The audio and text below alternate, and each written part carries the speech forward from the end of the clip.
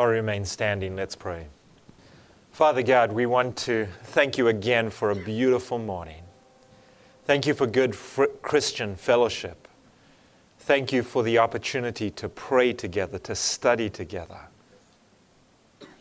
As we enter upon this morning devotional, Lord, we pray that that spirit of worship that was begun in the singing will continue, that you will be present here, that we will experience anew the joy of your love as it is shed abroad in our hearts.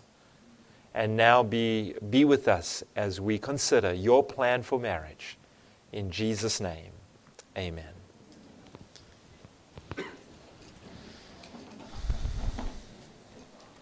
Good morning, everyone. I must say I feel a little more awake this morning. Yesterday I felt like I was sleepwalking, but some of you seem like you felt that way too. So I hope we've all had a little more sleep, although I know if you're living in a dormitory kind of situations that can be more challenging. But I'm glad we're here this morning. This morning what we're dealing with is marriage. Now you say, this is for young people. Why would we be dealing with marriage? Because it is my sincere prayer that one day those of you who are not married will indeed get married. Unless God has given you the gift of celibacy, and most people do not claim that gift. And so I feel that God has a plan for marriage. And often when we get to youth retreats, we talk about dating. But we skip a very important aspect, and that is, what is marriage all about? Because eventually, when you finish dating, what do you hope to have? Marriage, that's right. So marriage is what we're going to be dealing with this morning, and the 4 laws of marriage. We're going to begin in Genesis 1, verse 27. Genesis chapter 1 and verse 27. And notice God's original plan. And I'm going to, this is kind of a preliminary to the 4 laws, but it's foundational. Genesis 1, verse 27. So God created man in his own image. In the image of God created he him. Male and female created he them. Now, it's very interesting. It begins with, yes, God makes a man, and then he goes on and he makes male and female. And in case you haven't noticed, man and woman are different. Have you noticed that? We think differently. We act differently. And I once dated a young lady who was very frustrated at the fact that I was not able to understand her. And she said, "But I'm like an open book." To which the response was, "Yes, but I have no idea which page you're on." So I needed an index to be able to read that book. Yes, man and woman are different. God created us differently, and yet we will see a plan. Some people have seen it this way. Man has one switch, woman have many. Now, of course, it's not quite that simple. Men are complicated too. Amen, ladies? But there are differences. And I've spoken in the past, my wife has spoken about differences of being like waffles and spaghetti. Men are like waffles. You know, they have little boxes, and they work in little boxes. Here's my play box, here's my work box, here's my relationship box, and here's my nothing box. And we have these little boxes that we have, and the boxes, you know, when you're working in that box, that's the only place you're working. So when you're dealing with something, that's what you do. And a woman can speak to you. My wife can call me up at work, and I'm like, "Yes, honey, what do you want?" And then I have to realize, no, she's a woman. Everything is connected in her life, much like spaghetti. She doesn't have separate boxes. Have you ever tried to follow a piece of spaghetti all the way through a plate of spaghetti? Have you ever tried that? It doesn't work because every piece of spaghetti touches every other piece of spaghetti. And so men and women, God created us differently because a woman's brain is hardwired to be very interconnected. Everything is connected to everything else, right? I mean, the what's happening at work is connected to what's happening at home, and what's happening at home is what's happening in your spiritual life, and that's what's happening with Jane, and that's what's happening with Mary, and it's all interconnected, and the emotions connect all these different things, and it's like this buzzing network of wires. And a man, he's in his box. And he has the box that he operates in. And so we're different. And God has created us differently for a purpose. Amen? So he can put the two together because it says, in the image of God, he created them. Both of us reflect God's image in different ways. And so sometimes people are a little afraid. How can you not have, why are you saying that men have to be this way and women have to be this way? No, I understand. We're all different. We all operate in different ways. But God has created us to be uniquely male and female. Can you say amen? Amen. Now, in a world of sin, it's messed up. And in a world of sin, we don't know how to relate to our unique maleness and femaleness. And God wants to do something special with marriage. Now, I found Ellen White giving a marriage sermon. Isn't that a wonderful thing? To her granddaughter who was getting married. And notice what she says in her sermon to her granddaughter. You each have an identity of your own. Is that true? Yes. But in that identity, there must be a unity. God wants to take different identities and blend them into a unity. There is constantly to be a development of the faculties that God has given you, that you may, notice what she says twice, improve, and you may indeed be looked upon by the heavenly angels with commendation. You are not called up to give up your identity. You each have an identity of your own. They may not always run in the same channel, and yet there may be the blending that God requires. Now, if you think about what she is saying about marriage, if you think about her plan for marriage, you clearly see that God is wanting to not destroy your identity, but to blend it. Amen?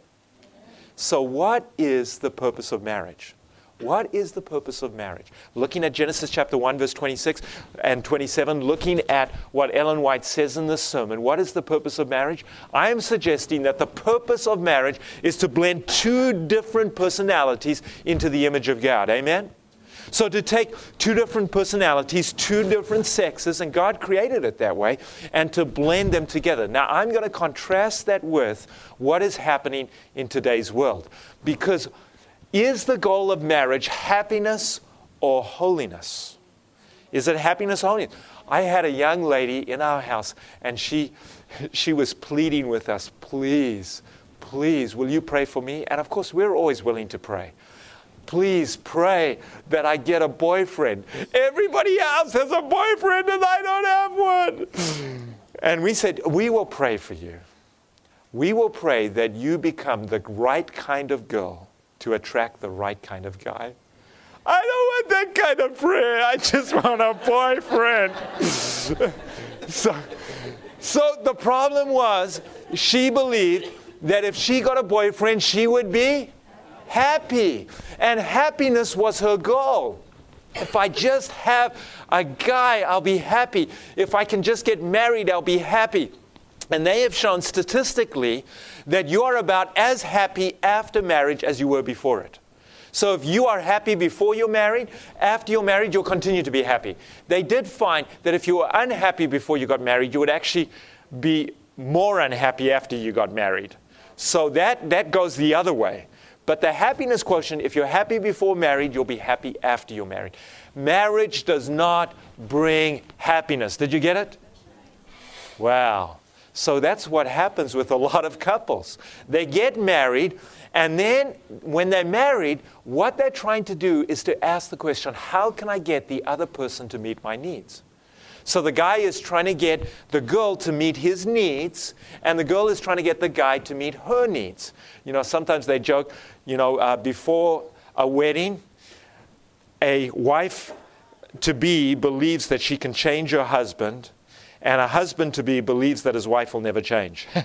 That she'll just remain as beautiful and as pretty on the day they got married, and she'll look exactly like that 50 years from now. It's not going to work. Something has to change in the way we approach marriage. Modern marriage tends to be founded on feelings of attraction. So we get these little buzzes, the tingles. It assumes that there is the one other person out there who perfectly meets my needs, who perfectly understands me, and they're just going to be following me around. What can I do for you today? How can I help you out? Oh, you're feeling tired? Here, let me massage your feet. Oh, let me get you something to drink. Oh, you're wanting to have time in the bedroom? Sure. We'll just go and do these things. This is the modern view of marriage. And they'll just sit down, ladies, and the guy will just sit there and listen to you sweetly.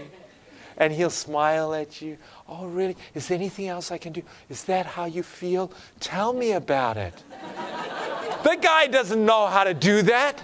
That's not how he's interacted with other guys. Guys do not sit down together and go, yeah, tell me how you feel. What's that like for you? No, guys sit down together. Oh, yeah, so, okay. Well, we better get going and do something before you start getting all emotional on me.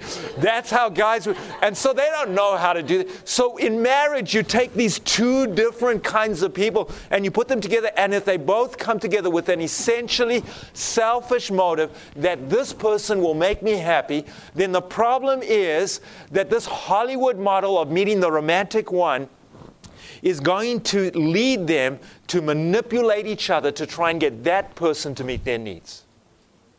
Marriage is not about happiness, but about what? Holiness. Now notice marriage books today. This is a Christian book, a popular Christian book called His Needs and Her Needs. And notice what they feel is the way to meet this problem. The author says, look, I can affair-proof your marriage. This is how to do it. Whether you've just started your life together, have had an average marriage for a number of years, have a bad marriage, or even have had an affair, you can build or rebuild your marriage if you learn to become aware of each other's needs and learn to meet them. In other words, his solution is, what you need to do is just meet each other's needs. Can you ever fully meet your spouse's needs? No. The way to happiness is not by simply meeting each other's needs. It takes a divine element. It takes the Spirit of God to be in a marriage. And it takes a desire for holiness, not happiness. So modern marriage books don't admit the reality that God has planned. You see, God's plan for marriage is God wants to reflect to the universe His character of love, and to show everyone, this is who I am. And that's why it takes two. God planned that there would be two people, because if you only have one person, if it's just me, myself, and I, it's selfish. And so God planned for two people to reflect His character of love. The only two institutions that we have from Eden are what? Sabbath and marriage, these two institutions. And God gave them as vehicles of holiness. That's why the Sabbath, what is the plan for the Sabbath? That through the Sabbath it will be a sign that I am the Lord. You know it, Ezekiel 20 verses 12 and 20. I am the Lord who does what? Sanctifies you. It's a sign of sanctification. The Sabbath is also a sign of sanctification. It is a sign that God can take two different people and blend them together to show love to the whole universe. Can you say amen? That's His plan. And so Satan's plan is to pervert both institutions so that people ultimately become what? Selfish, and reflect, instead of the character of love, the character of the deceiver. We're all about what? Self. It's the I generation. Yesterday I talked about I worship. I guess we could have another phrase, I marriage. I'm getting married for me. It's not we marriage, it's I marriage. And so even when you're planning a wedding, a woman goes through her mind, okay, what am I going to have to do? We're going to stand, walk down the aisle, and then stand at the altar and then sing a hymn. Aisle, altar, hymn.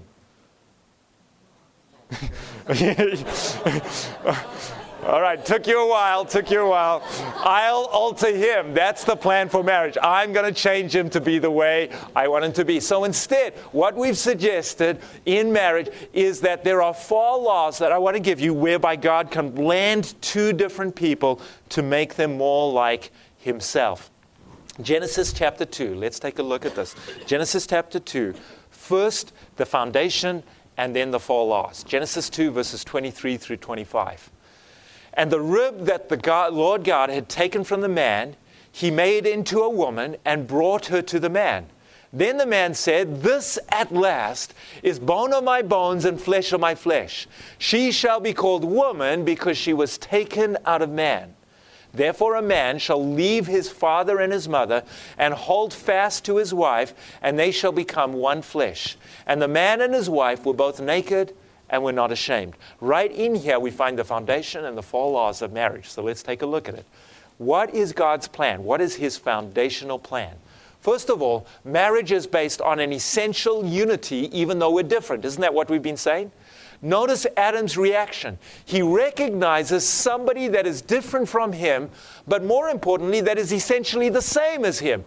His reaction, "This at last." He's looked around, and there is no one else. "At last, this is bone of my bones and flesh of my flesh." He recognizes a unity in spite of the diversity.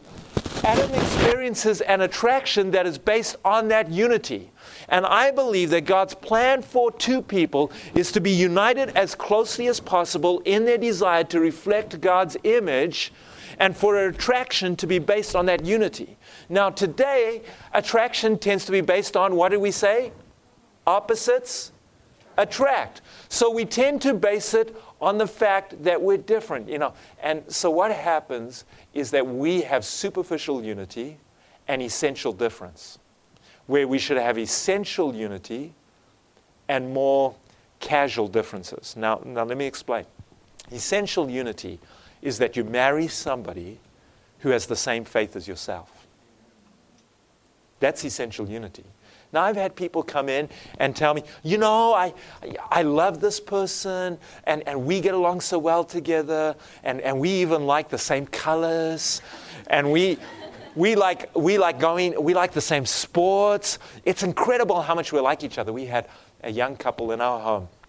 They had been dating for 6 days.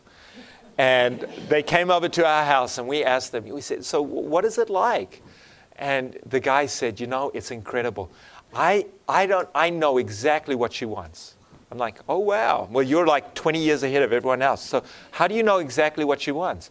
He says, "I just think about what I would want, and it's exactly what she wants." And I'm like, "How long have you been dating again?" 6 days. That'll change.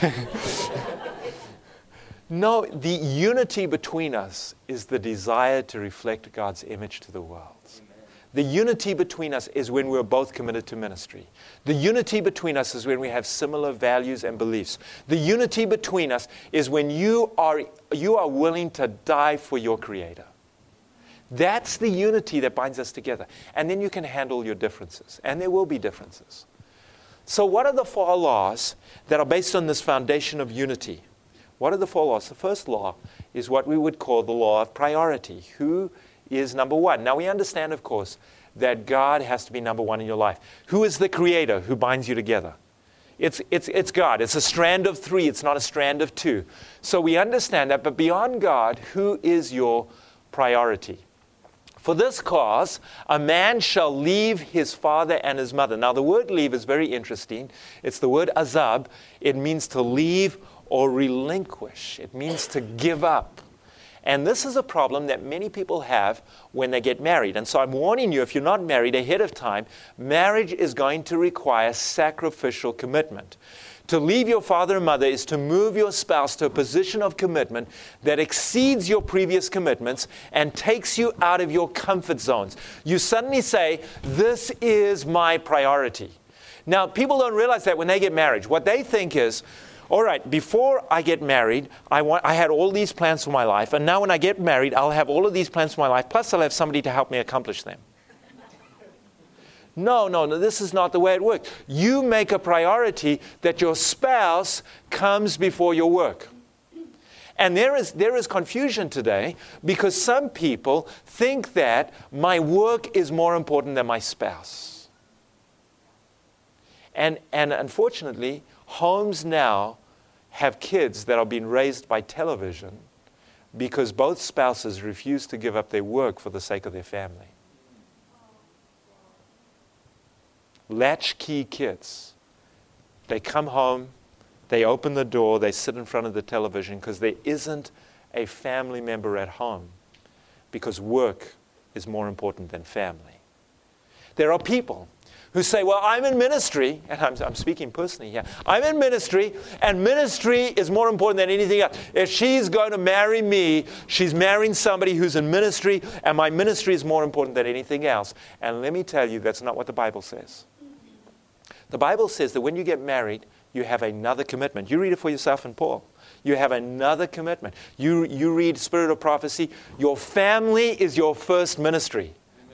Hey, it's tough. Those of you involved in ministry, this is tough talking. But this is what the Bible says. You will leave your previous commitments, step out of your comfort zone, and your number one commitment, besides God, becomes your spouse, becomes your family. Tough doing. There is a legitimate jealousy that the Bible speaks about. Webster's dictionary defines jealousy as intolerant of rivalry or unfaithfulness. There is a legitimate jealousy that we need to have when you're entering into marriage. Yes, jealousy can be destructive. I understand that. The wrong kind of jealousy, selfish jealousy, is destructive. But even God has a jealousy. Look it up for yourselves. Exodus 34, verse 14. God is a jealous God. Now, if jealousy was essentially sinful, then God couldn't say that. So what kind of jealousy should be permitted in a marriage? A righteous jealousy that says, I refuse to let our family become second best.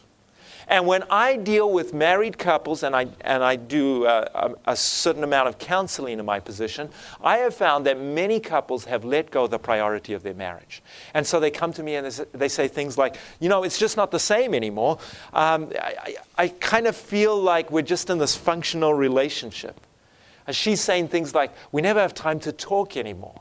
He's saying things like, we never get to do anything. It's just kids and family and finances and doing all of these things to keep our family running, but we don't seem to be a priority in each other's lives. Don't let your marriage turn into that. And I'm warning you now, because when you're dating, it's easy. It's easy when you're dating, it's all so sweet. Oh, what would you like? Can I help you in any way? Yes. Oh, we will drive across country.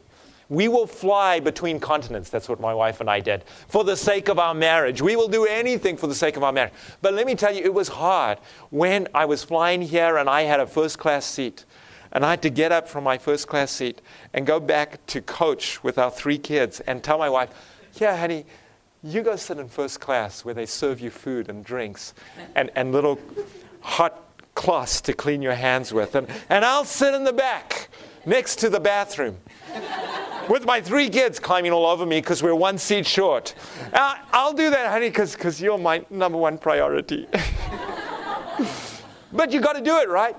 Because when you're married, if you don't keep up the affections that began when you were dating, your marriage will never last. That's what it says. That's what Ellen White recommends it. You read it in an Adventist home. You don't want to turn your dating into a bad marriage. So we need to make it a priority. And so there are subtle temptations. He works all the time, and when he gets home, he's tired and just wants to rest. And when he does get time off, he's doing something with his buddies. You can guess that in that marriage, it's not the number one priority. She doesn't even know when I'm home. She's so busy with the kids in the house that anytime I want to get romantic or have her do something with me, she's worn out. She is always on the computer. There are these distractions that come in that prevent marriage from being the number one priority. We need to have an essentially unselfish motive when we come into marriage, a willingness to let go, to relinquish those things that stand in the way of our marriage. And if you are concerned with the pursuit of happiness, if your goal is happiness, your method of achieving it will be selfish. It will be selfishness. It will be manipulation. So, ironically, the people who find happiness in marriage are the ones who are not looking for it. Those who find happiness in marriage are the ones who have a goal of holiness. And the method of achieving it is sanctification. God, help me to be the person I need to be. Help me to swallow my pride. Help me to make this other person a priority. I will not look for my own needs, but I will look after the needs of others. You know which verse I'm referring to. I will not look for myself, but I'll look for the other person. Because instead, if your goal is happiness, then your contentment will rise or fall on your spouse's behavior. You know what? She didn't do this for me, so now I'm unhappy. I hate hate it when people say, you made me angry. I got angry because I was essentially selfish and you didn't do what I wanted. Hello? When your spouse does not please you, you will seek to manipulate him or her. You will swing from apathy to resentment, anger, disillusionment, or depression because your goal is happiness and is not to become like the image of Christ. We need to change our goal in marriage. You may find yourself thinking if only he or she would do this or that, then I would be happy. But your happiness is not based on what other people do. It is based on what God has already done for you. Can you say amen? The goal of marriage, when you have made Christ number one and you have made your spouse number one, you will find that you are released from your selfish desires, and instead of approaching conflict self-protectively, you will be able to be vulnerable and open yourself up to the other person because they have become a priority and God has given you the ability to love them with holiness instead of with the goal of happiness. If your goal is holiness, you will find that you rely on Christ as the rock-solid foundation of your happiness and self-worth. You will approach conflicts with a primary desire not to be ministered unto, but to do what? To minister. This is how Christ was. You will respond to conflicts lovingly and respectfully, whether or not you feel loved or respected, because you will have that inner ability that Christ has given you. You will bring to your home an atmosphere of heaven, and we know that marriage is meant to be a taste of heaven on earth. Second law, the law of pursuit. Now, I want you to notice the word cleave because we often misunderstand this word. The word cleave, you are to leave and then you are to cleave. But the word cleave does not mean to cut or to separate, but rather to pursue with great energy and to cling to something zealously. You know, it's not like today we cleave food. No, that's not what it's about. Cleaving means to be in pursuit. Now, I know some of you are maybe overzealous in your pursuit of someone who's not yet your spouse. But once you are married, you need to continue that same pursuit. You know, women often joke with me, you know, I chased my husband was the one who chased after me, but it was because I had already chased after him. I just knew how to get him to run after me too. And so there is a secret of staying in love. That same pursuit by which you engage in dating will need to be the same pursuit by which you engage in marriage. Can you say amen? So there is a secret of staying in love. It's called W-O-R-K. What is that? Work. And some people think once I get married, it'll be wonderful and everything will go well and I'll be so happy. Where did they get that idea from? Hollywood. You know, because the movie always ends with them kissing each other at the altar and having a great time, and then the nice music plays. They don't show you what happens next. But fortunately, we're able to read the tabloids and we know what happens next. And it's not happily ever after. For the rest of your life, you must work every day at your marriage. This is according to Marriage on the Rock, a marriage book. You must work every day at your marriage for it to be rewarding and healthy. When you stop working at it, it will stop working for you. You get the point? Marriage takes work. It takes unselfishness. And I remember, you know, initially we were just in this euphoria. Our honeymoon lasted like a year. I mean, it was just wonderful. We were doing ministry together. Where we struggled was when we had kids. I'll be honest.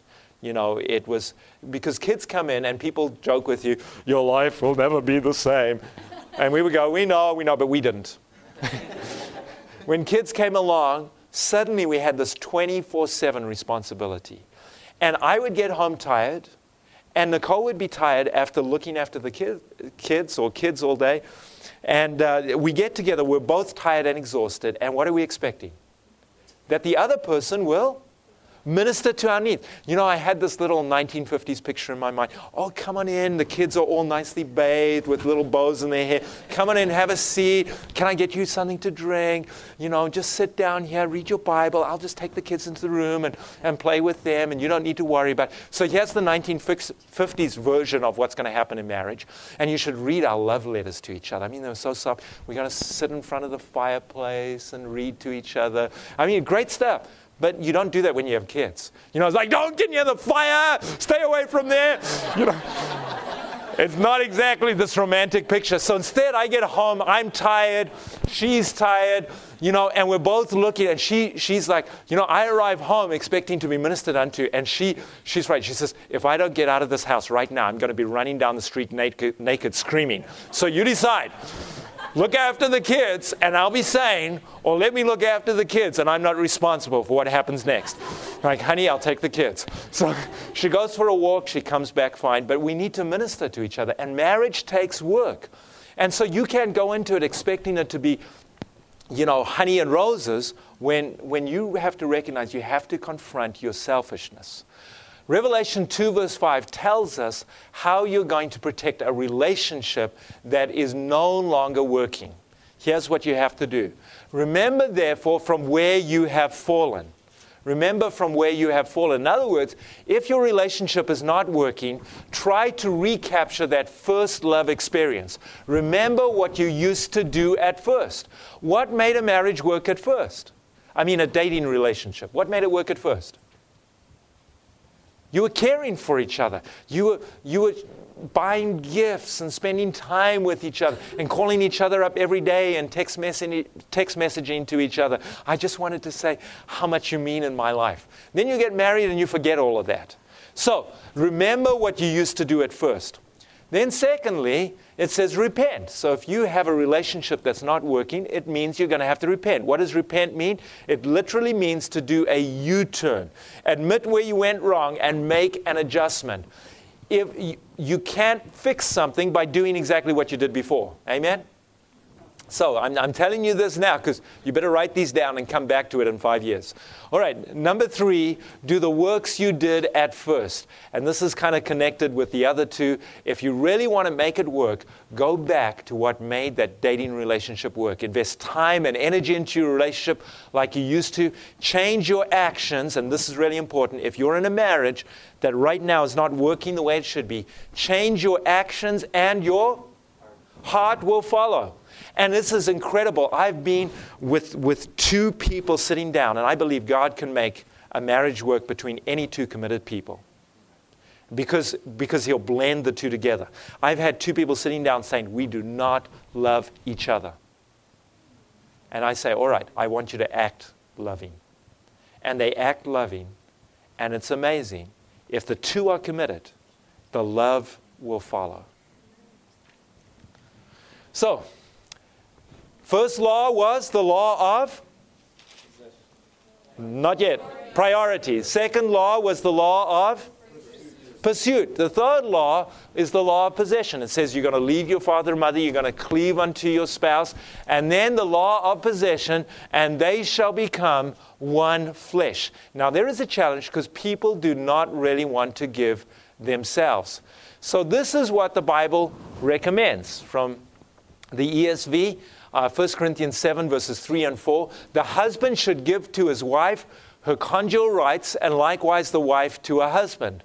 For the wife does not have authority over her own body, but the husband does. Likewise, the husband does not have authority over his own body, but his wife does. Now, I'm trying to speak in a way, thank you. I'm trying to speak in a way that will help you to understand what God intends for marriage. When 2 people unite, they are willing to give up their independent possession. Are you listening to me? Their independent possession of themselves. He is intending to make a unity of the 2. Remember when they're created in the beginning? God took from Adam flesh and bones. And now when He brings them back together, He says, look, you 2 are going to be one body. That's why you can't have sexuality outside of marriage. Can I have a witness? You can have sex outside of marriage. Why? Because the Bible says when you have sex outside of marriage, you are combining 2 and they become one. So God's plan is that this happens when? Come on now. In marriage. And that in marriage it's beautiful. It's beautiful. But in this world today, what we've done is we try to have as much sexuality outside of marriage as we can. And we need to change the order of things. And so as a result, when people get into marriage, there is a holding back of themselves. They don't want to give themselves over to the other person fully. Well, I just can't trust the other person. Well, you better figure out before you get married whether you can trust that person or not. Amen? Because when you get into marriage, you need a 100% trust of that other person. So you better figure it out beforehand. So I have people going, well, I didn't really trust him before we got married because he had kind of been messing around. But I knew that once we got married, that would all change. Wrong. Do not take this exit. You are on the wrong path. When you get married, you need to have a fundamental trust. But then some people who are married say, but I don't have that trust right now. Well, then you better start giving yourself to the other person and developing that trust. Are you planning for your wife, husband, or future spouse to have full possession of sex, money, friendships, time, feelings, and emotions? Now, some people say, what do you mean full possession? Does that mean I'm a doormat? No. Remember, this is a blending together of two different identities. Amen? Blending together of two different identities. So you're going to bring them together, but you are willing to share these things with the other person. I don't like saying, I have my bank account and she has her bank account. There's a fundamental problem in trust when that kind of thing takes place. When say, well, and I recognize people need their own friendships. But when my wife says to me, I don't like the way that girl relates to you. I don't go, that's my friend. You don't mess with my friendships. No, I go, you may be seeing something I don't see, and whether I agree or not, I leave that friendship behind. Or I reestablish that friendship. Because I recognize she sees something that I don't. And so we are willing to make these kinds of commitments because of the law of possession. Being one flesh means that you enter into a state of intimate union in all areas of your life. Are you ready to make that commitment when you get married? If you're not, you better not get married. Because that's what it requires. The principle of oneness is unconditional, affectionate, and intimate devotion to each other that encourages mutual growth into the image of God. And that means a foundation of trust. I am willing to give you all of myself. So you can critique me, even though it's hard. You can say, you know what, you're not being like God right now. You're not being like Christ right now. And I have to say, all right, honey, I've got to listen to that because I've given my body to you. I've given my time, my energy, my money to you. We are now one. You have the ability to help direct me to become more like the image of God. And I can do the same for her. And let me tell you, this is tough. Possession is a result of surrender. And you can see that, there are books that are being published about this, Time to Surrender. But really the idea of surrender is Luke 14, verse 33. Laying down your life so that the other person can enter in and take full possession. Now, I'm not saying that you have to give up your identity. I'm not saying you become a doormat. But true intimacy is created when two people so intertwine their lives with one another that you really can't tell when one begins and the other one ends. They are blending themselves together. In South Africa, we had something called potjiekos. It was a stew pot. It was an actual pot with 3 legs, metal cast iron pot. And we used to put, vegetables and rice and all kinds of stew things into the stew pot, and you'd mix it together. And the great thing about it is that you would still have all of the different kinds of vegetables and beans and rice and everything else. The individual entities would be there, but when you blended them together, you would have individual entities, but a unique blended taste. You know what I'm talking about? So that's what we need, to lay down our lives, to be able to say, look, I am willing to lay down my life for the sake of the other person. Final law, the law of purity. And the man and his wife were both naked and were not what? Ashamed. What does it mean to be unashamed? God's ideal is unhindered intimacy without shame. What do you think creates shame in marriage? Sin. Good answer. Sin creates shame. Marriage is honorable and the bed undefiled. But is it undefiled today? As soon as you have sinned, with sin there's initial euphoria followed by guilt, shame, hiding, and blame. These effectively destroy intimacy. So the law of purity says we have to get rid of sin. And what is the number one sin that I find entering into marriages today? And it's parasites that have come in, particularly through the internet. Can I speak directly now? We need to deal with the sin that is going to destroy marriage. I had a family that were doing some marriage counseling with me, and the man had just had an affair. And I said, what went wrong? He said, for years I've been struggling with pornography. I said, when did it begin? He said, before I got married. And I thought once I got married, the pornography would disappear. And instead, that parasite continued to live on in my life. And he says, I don't know what to do. And eventually it led to my entering an adulterous relationship. Please, can you help me? And we had to root out that parasite, and praise God that marriage is restored today. We need to get rid of the parasite. Sin affects every area of your life, including your spouse. You can't say, well, this is just my sin. It's just internal. Won't affect the other person. What we need to do is admit our sin and trust God's plan for purity. If we confess our sins, He is faithful and just to forgive our sins and do what? Cleanse us from all unrighteousness. So we need to admit our sin and trust God's plan for purity. He will cleanse us. And then we need to pray for each other. We need groups of young people gathering together, praying that God will help young people to be able to overcome the sin that has crept into our lives. We need to have accountability. And if you're married, you need to do this with your spouse. You need to have other people outside of your marriage even, who can help hold you accountable, who can pray for you. Because we need to confront this, because if we don't, God's plan for marriage will never be accomplished. Can you say amen? Amen. God, give us grace. God's plan for your life, holiness and purity, will result in true and unbounded intimacy without shame.